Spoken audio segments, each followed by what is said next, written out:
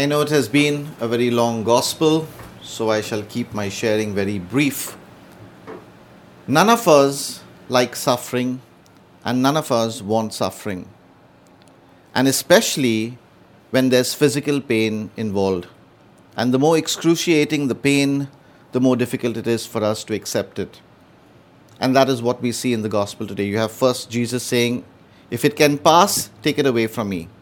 He doesn't want it because he's a human being who understands what pain will be about. Then you have towards the end where he says, my God, why have you forsaken me?" And I think that is the call of any human being in pain. But then why would Jesus enter into Jerusalem in such a kingly manner? Why is he entering into Jerusalem celebrating something? It doesn't make sense. But does it or does it not? Because what Jesus is trying to show is that he's not trying to glorify suffering. It is what suffering can also do to us.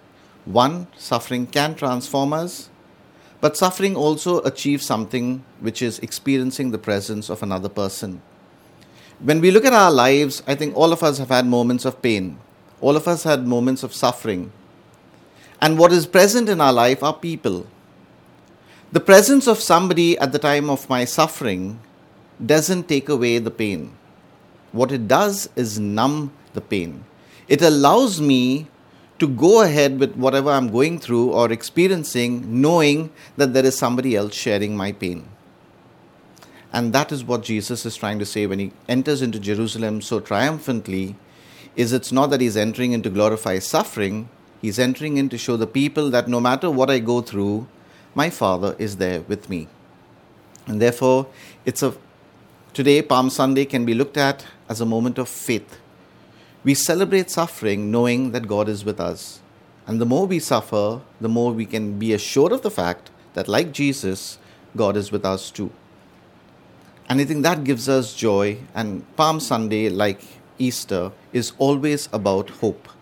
Yes, we all suffer. That is, there will be a Good Friday, there is going to be a Maundy Thursday. But let us not forget that everything points to the resurrection, everything points to hope.